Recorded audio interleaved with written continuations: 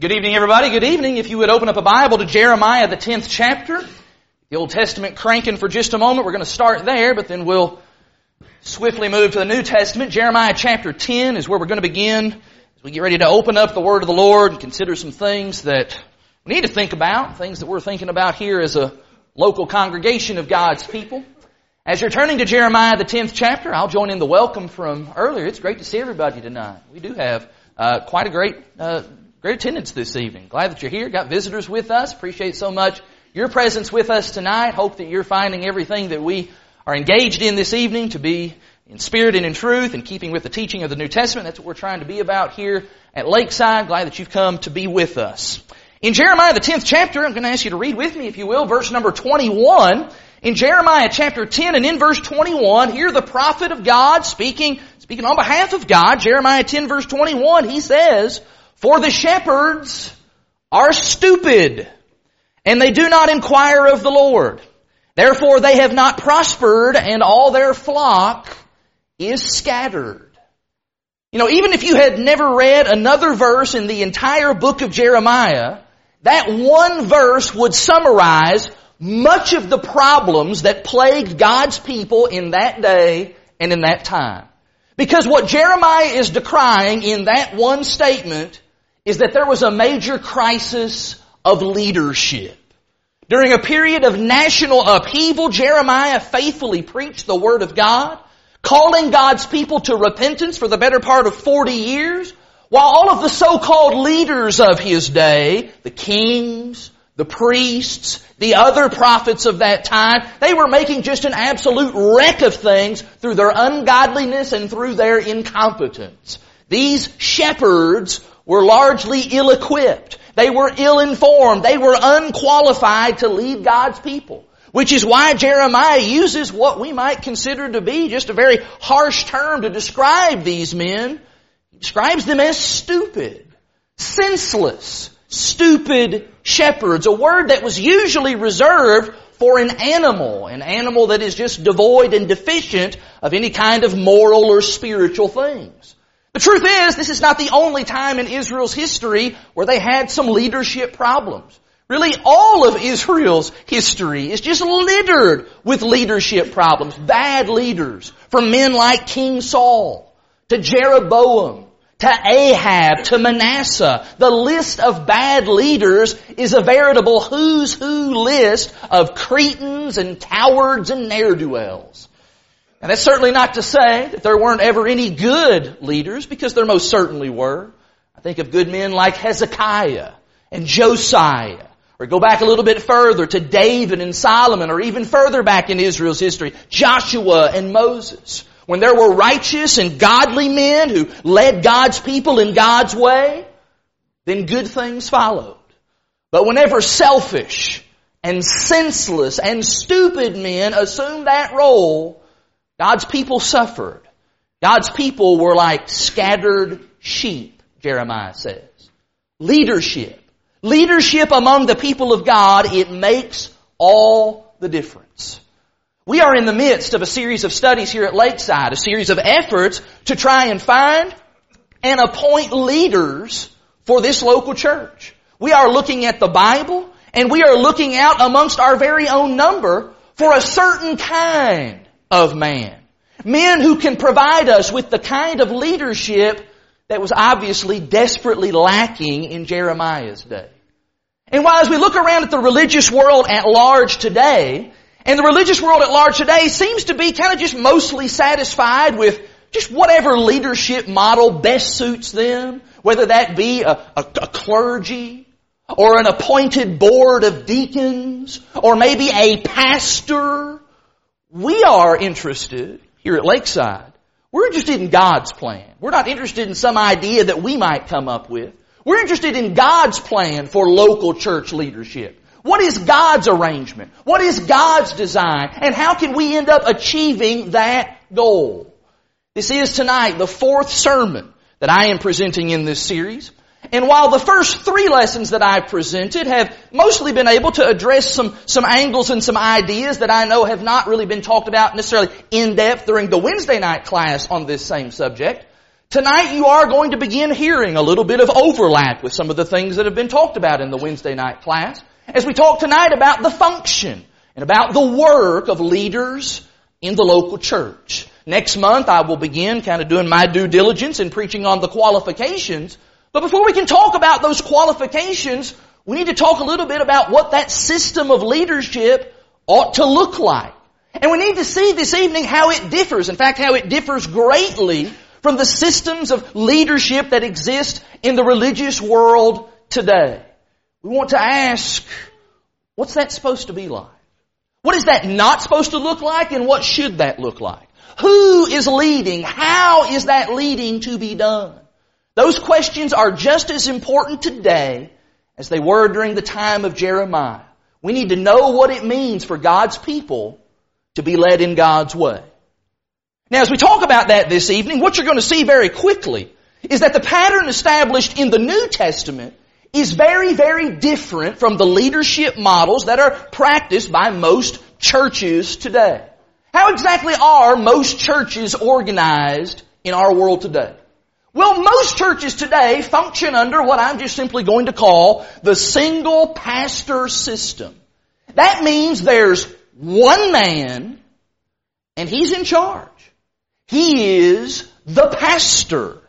And very much like the chief executive officer in a business or in a corporation, the CEO, he has just a free hand to run that company and to implement his vision as he sees fit. If the shareholders maybe don't like his style of leadership, or if the bottom line isn't quite up to par as to where it needs to be, then yes, maybe the shareholders, they can remove him from that office. But generally speaking, when you talk about kind of day-to-day operations, the CEO, he kind of just runs the joint. He can hire people and he can fire people. He makes decisions that will affect the future of that company. And that is exactly the model that many churches are utilizing today. The pastor, he's very much like the CEO. He implements his vision for the church. He can hire staff and he can fire staff. He makes decisions about what kind of programs the church is going to be involved in. He determines really what that church is all about. And as a result, many churches today are being run, well, they're being run like American corporations. It is a business model, and to their credit, it is highly efficient. And it produces results. Not necessarily the results that God wants, but it produces results. It is the pastor system. But would you look with your Bibles with me in Acts the 14th chapter? In Acts chapter 14, what we see here in the New Testament is we see something entirely different from that model. In Acts chapter 14, this is one of those places in the Bible where just a single word makes all the difference. In Acts chapter 14, this is verse 23. In fact, not just a single word, but a single letter. In Acts 14, look in verse 23, there we're told that when they, this is Paul and Barnabas, when they had appointed elders for them in every church, with prayer and fasting, they committed them to the Lord in whom they had believed. Would you please underscore in your mind that word elders? And please note the S at the end of that, which denotes a plurality of men. In the New Testament, there is never just one sole guy, and he's at the top of the food chain, and he's in charge, leading the church. What we see in the New Testament always is a plurality of men filling that role of leadership. And it is probably fair for us just to note the wisdom in that. Think about it. When we see the pastor system at work in the religious world today, what happens whenever the pastor maybe falls into sin and into scandal and into disgrace? What usually happens? Well, what happens is he ends up dragging the whole church down with him. The whole place falls apart. Or what happens whenever the pastor preaches and embraces false teaching and error? Well, what happens is he takes the whole church, just brings them down, drags them right along with him. You see, there's no one there to keep him in check because he's the guy. He's at the top of the food chain. He is the lead dog. And so there's wisdom in what God has set up. Almost a sense of checks and balances here by having a plurality of men in this role. But you know what? Whether or not we ever recognize the wisdom in what God has set up really doesn't matter. It doesn't even matter whether we like that or even agree with that. Because what we're looking at right there and in Acts 14 verse 23, this is God's setup. This is how God does things. And your opinion and my opinion is really quite irrelevant here. And what all of this is to say is that we're not looking for a guy who can sit at the top of the food chain and he can just kind of run the whole show. Actually, that position has already been filled. His name is Jesus Christ. He is the head of His church. And so what we're looking for, if I could just borrow that line from the Marines, is we're just looking for a few good men. A few good men who have met those Holy Spirit given qualifications of 1 Timothy 3 and Titus chapter 1. The Holy Spirit inspired work that is described in 1 Peter 5. In fact, would you find 1 Peter chapter 5? In 1 Peter 5, Peter actually makes several key points here about God's plan for church leadership. Notice with me, if you will, verses 1, 2, and 3. In 1 Peter 5, there in verse 1, Peter says, "So I exhort the elders among you, as a fellow elder and a witness of the sufferings of Christ, as well as a partaker in the glory that's going to be revealed, shepherd the flock of God that is among you, exercising oversight, not under compulsion, but willingly, as God would have you, not for shameful gain, but eagerly, not domineering over those in your charge, but being examples to the flock." What we see in the New Testament is a plurality of elders who shepherd and care for the church that is among them. This is not an elder who governs over many other churches. This is not an elder, a group of elders who govern churches all over the county, or churches all over the state, or even churches all over the world. No. Peter says, you shepherd the flock that is among you. And once again, we see a very sharp contrast to how much of man-made religion operates today. Because the pastor system allows for leaders to direct the affairs of multiple congregations. And we're seeing that more and more today, especially as technology advances and all kinds of opportunities of things to be able to be done with technology. We're seeing more and more the idea of the satellite campus thing being set up by lots of larger churches. I think specifically, just kind of specific examples here in Kentucky, I think about the Southland Christian Church. Big church. And they have campuses in Lexington, and in Danville, and in Nicholasville, and in Georgetown. And so here's supposedly this one church, but all these different locations and all these different folks. Or we see as well sometimes today, little churches, and they're being shepherded by kind of the mother church. That's probably best illustrated in Roman Catholicism, isn't it? Where everybody answers right back up to the mothership there in the Vatican, in Rome. But of course, you think about that, and you look at that, and you don't find anything like that in the New Testament.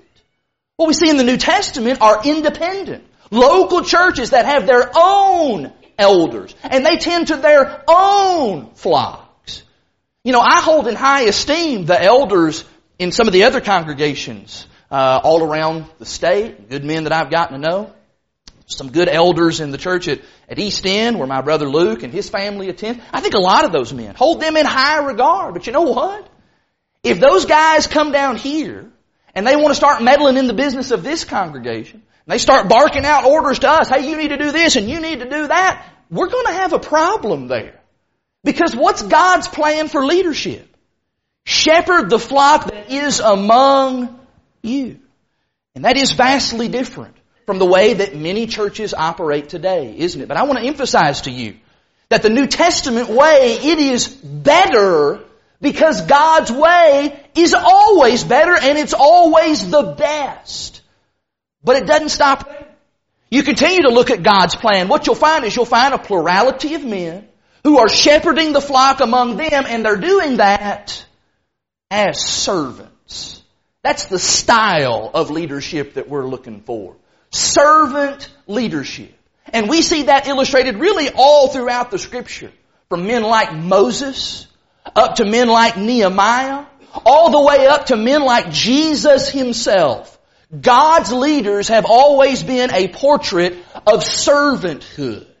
And that seems to be a completely foreign concept in much of the religious world. Because when you think about that pastor system, the CEO model, how is the pastor treated? Well, he's treated and he's looked at almost like a celebrity, like a rock star. In fact, there's several of these kind of rock star, young, hip pastors that are really big and are gaining mainstream attention in our day and time. And this is the guy that he makes the big bucks. And he is the face of the congregation. And he does what he wants, when he wants, wherever and however he wants. He's the man. He is the guy that gets all the perks and all of the privileges that go along with being the top dog. Now I want to be clear, even as I make that point there, I do not believe and I do not want to suggest that every man who wears that title of pastor, that he sees himself as some kind of rock star or celebrity, or even that every pastor is even treated like a celebrity. I have a couple of friends that they do. They wear that title of pastor in the various churches that they are a part of. And they don't go around with any kind of airs acting like they're some kind of a big dog. And they probably would tell me that they don't really get treated like they're some kind of a rock star. But you know what? We sure have seen an awful lot of examples of that kind of thing all throughout time and in the news. Scandals where churches were just spun into financial ruin, all because the pastor was making just obscene amounts of money, and he was living in huge mansions, and he was driving all these lavish cars, so much so that the pastor had convinced himself that he was just kind of above the rules. He was above even God's rules. The Bible has something to say about that. Would you find the book of Ezekiel, please? In Ezekiel 34, we're talking here trying to get some servant leadership, but what about self-serving leadership? God says something about that in Ezekiel 34. What about these leaders who are all about getting the perks and the privileges and the goodies for themselves? Ezekiel 34 verse 1, the word of the Lord came to me, Son of man, prophesy against the shepherds of Israel. Prophesy and say to them, even to the shepherds, thus says the Lord God. Oh, shepherds of Israel who have been feeding yourselves. Should not shepherds feed the sheep? Ezekiel wants to say something here to these shepherds who are in this for themselves. They were enjoying all the status that came along with their position. They were using it to line their own pockets and to fatten their own bellies. Verse 3, you eat the fat. You clothe yourselves with the wool. You slaughter the fat ones, but you don't feed the sheep. The weak you haven't strengthened, the sick you haven't healed, the injured you haven't bound up, the stray you've not brought back, the lost you haven't sought, and with force and harshness you have ruled them. And so they were scattered because there was no shepherd. And they became food for all the wild beasts. My sheep, God says, my sheep were scattered. They wandered over all the mountains and on every high hill. My sheep were scattered over all the face of the earth with none to search or to seek for them. This idea that I can use and abuse the sheep for my own selfish purposes, that is fiercely and it is specifically rebuked here in the Word of God. And not just in the Old Testament. We see that in the New Testament as well. Look in Matthew chapter 20. In Matthew chapter 20, try the words of Jesus on for size. Because even amongst the apostles, there was controversy from time to time over the idea of greatness. How do we achieve a status of greatness in the kingdom of God? Well, Jesus wants to give an answer for that. In Matthew chapter 20, this is verse 25, Jesus said to them, He said, you know that the rulers of the Gentiles lord it over them, and their great ones exercise authority over them. But it shall not be so among you. Whoever would be great among you must be your servant. Servant. What a breakthrough idea that is. In fact, I'm afraid that there are Christians who don't even really understand the principle that Jesus is setting forth here. Because in their mind, they view those who serve as elders, they kind of view them as kind of the top dogs in the church. And so they decide, maybe even they think to themselves, you know what, one of these days I'm going to run for elder. Yeah, I'm going to run for elder. That way I can get what I want around here. And I can get some of the things that I've been wanting done around here. People will do for me. And I can just bark out orders and people will have to do. Yeah, I'll just run for elder. How absurd. Has anyone ever run for the office of a servant? Hey, vote for me. I'll be your slave. Never heard anybody say that. And yet that is exactly what Jesus says His leaders are to be. Jesus says in the kingdom of God that leaders are the ones who aren't going to be getting all the perks and the power. Leaders instead are the ones who are going to be down on their knees. They're going to be serving. They're going to be like Jesus. Isn't that right when we talk about Jesus? Jesus gave Himself up. I talked in the last lesson in this series about that idea, more blessed to give than to receive. Jesus was the epitome of that. Jesus gave Himself up, gave of Himself, gave up heaven. All of the perks and the benefits that go along with heaven, gave that up, came down here to do what? To serve. To serve a bunch of wretched sinners like you and me. To die for us. And what does He do? He calls His people, and especially those who would be leaders, He calls them to follow His example. What does that say then for people who think that kind of the primary token, the token image for the eldership is a boardroom table? That elders function like some kind of a board, and they're just kind of privately running things from some backroom decision-making headquarters somewhere. No, that's not the token that we ought to think of when we think of elders. In the New Testament, the primary symbol of elders would be that shepherd's crooked staff. In fact, that's what I have on the logo for this series. Elders don't question themselves off in a back room away from the flock. No, they're with the flock. They're there knowing the sheep, shepherding the sheep, serving the sheep. How different that is from the world's way of church government. And yet I'll say one more time, this way is better because it is God's way. In fact, as we start to come to think then about the work that these leaders do, we begin to see just how marvelous what God has set up here.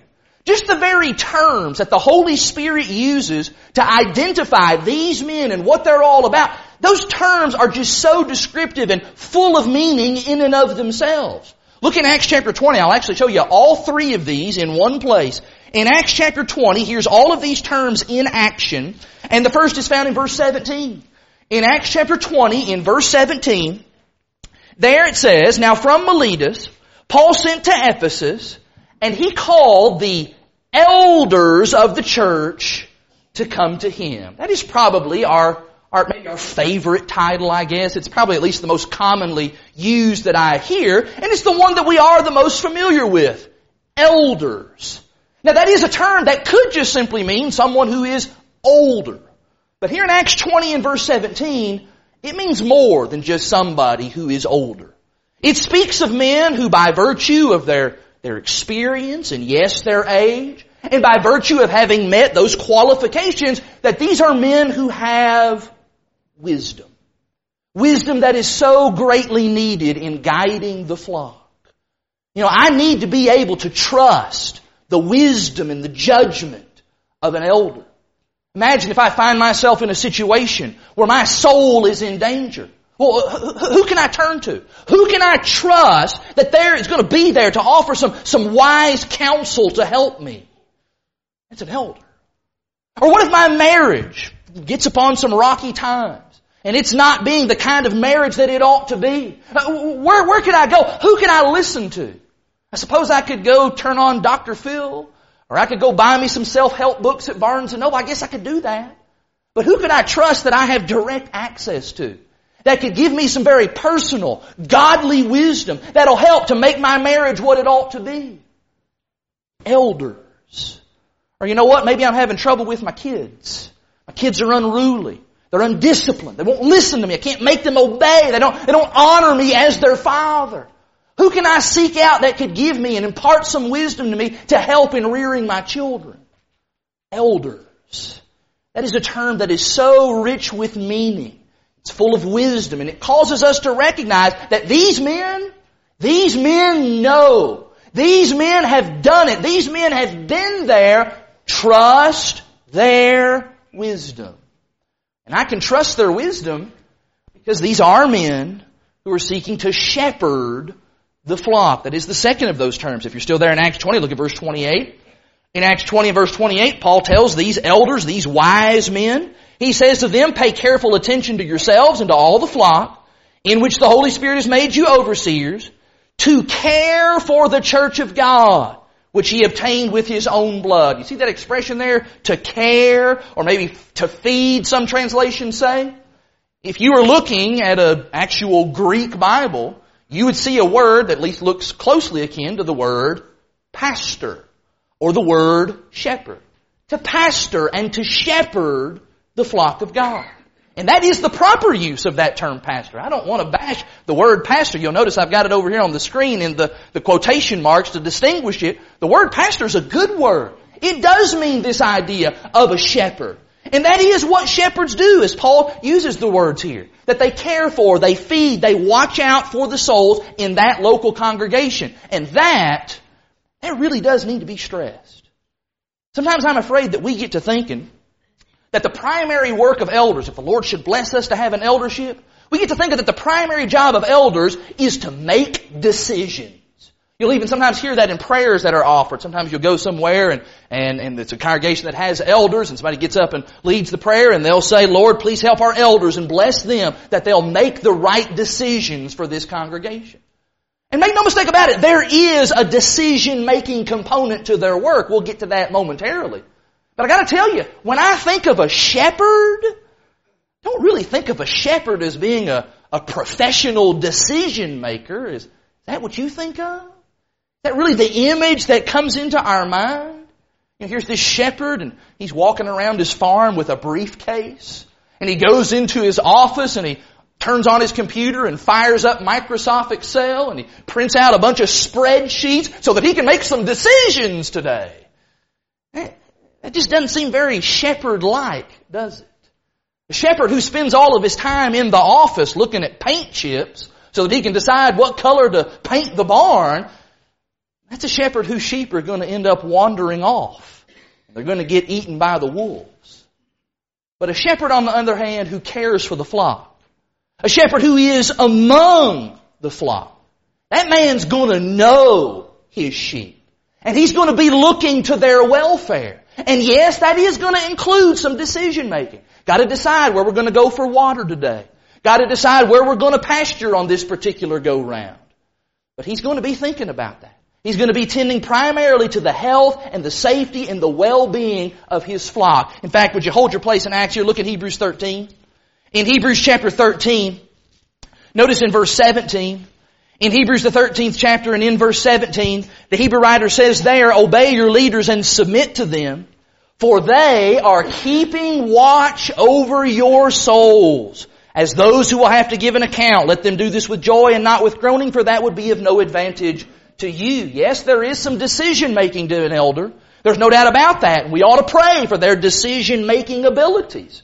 But maybe what we ought to pray for, even more so, is their shepherding abilities. For their courage, for their patience, as they do what? As they watch over your souls. Now, if you were to turn back to Acts chapter 20, look again at that verse in verse 28, you would find the third of those terms. That elders, shepherds in a local church, they're also referred to as overseers. And that probably is the kind of the decision-making word that the New Testament uses of these men. It is a term that can also mean to be a manager, a guardian, a superintendent. And elders need to have some things that they are managing and guarding and superintending. Things like, what kind of Bible class material are we going to use? Who will we invite to come and speak during our special series of studies and during our gospel meeting? How can we arrange the services to create an atmosphere that will bring about maximum edification as we worship the Lord? All the time there's going to be overseeing that's going on, managing things so that this is where we are and this is where we need to be. And elders are always thinking about how can we get from point A to point B. Elders are overseeing the flock, making sure that everything that we do honors the Lord, glorifies the Lord, stays in keeping with the teachings of the Lord, so that when all is said and done, we can all go to heaven together for eternity. Now you get done looking just at those descriptive titles, and it seems to me that really there is no more important work on this earth than to be an elder, a shepherd, an overseer for the people of God. And maybe the reason that so many churches have tried to kind of tweak that a little bit, to stray away from that plan, is because God's plan, it is so serious. And it is so demanding.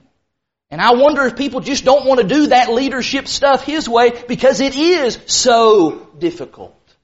But you know what? Human ideas and human opinions, they will never ever be able to match or surpass the ageless wisdom of the Lord, who wants His people to have spiritually minded leaders that will watch out for His people's souls. My hope and my prayer is that one day, sooner rather than later, that this church will have men who are ready to accept that awesome responsibility. Men who are ready to face the challenges that the devil will no doubt throw in our way, either from within or from without. Men who are willing to stand in the gap in order to help us and protect us, the sheep, getting to heaven. Those of you that have been here for these other lessons, you know that I have spoke about this very passionately. And part of that is because I look at this over here. And I got to tell you, this single pastor system, this one guy in charge thing, I don't think anybody here looks at me in that way. I certainly hope not.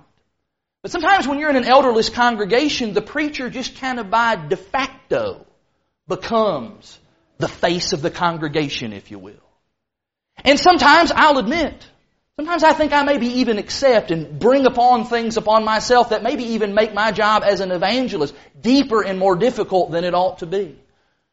Having said all of that, it still doesn't change where I am. I want so much for this congregation to have leaders. That some of the things that I know that I try to kind of take on to myself, these men, qualified men, will be able and ready to do the work that God has appointed His shepherds, His elders, His overseers to be involved in.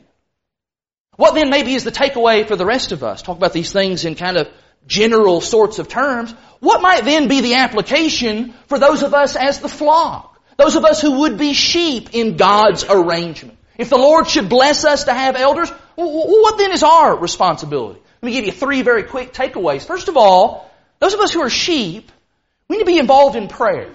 And in fact, all 3 of these things are things that we need to be doing now, even before we have elders. And once we do have elders, we want to continue to do these things. We want to be involved in prayer. That passage we read earlier from Acts 14 verse 23 says that before they commended these men to the work of shepherding, they prayed together.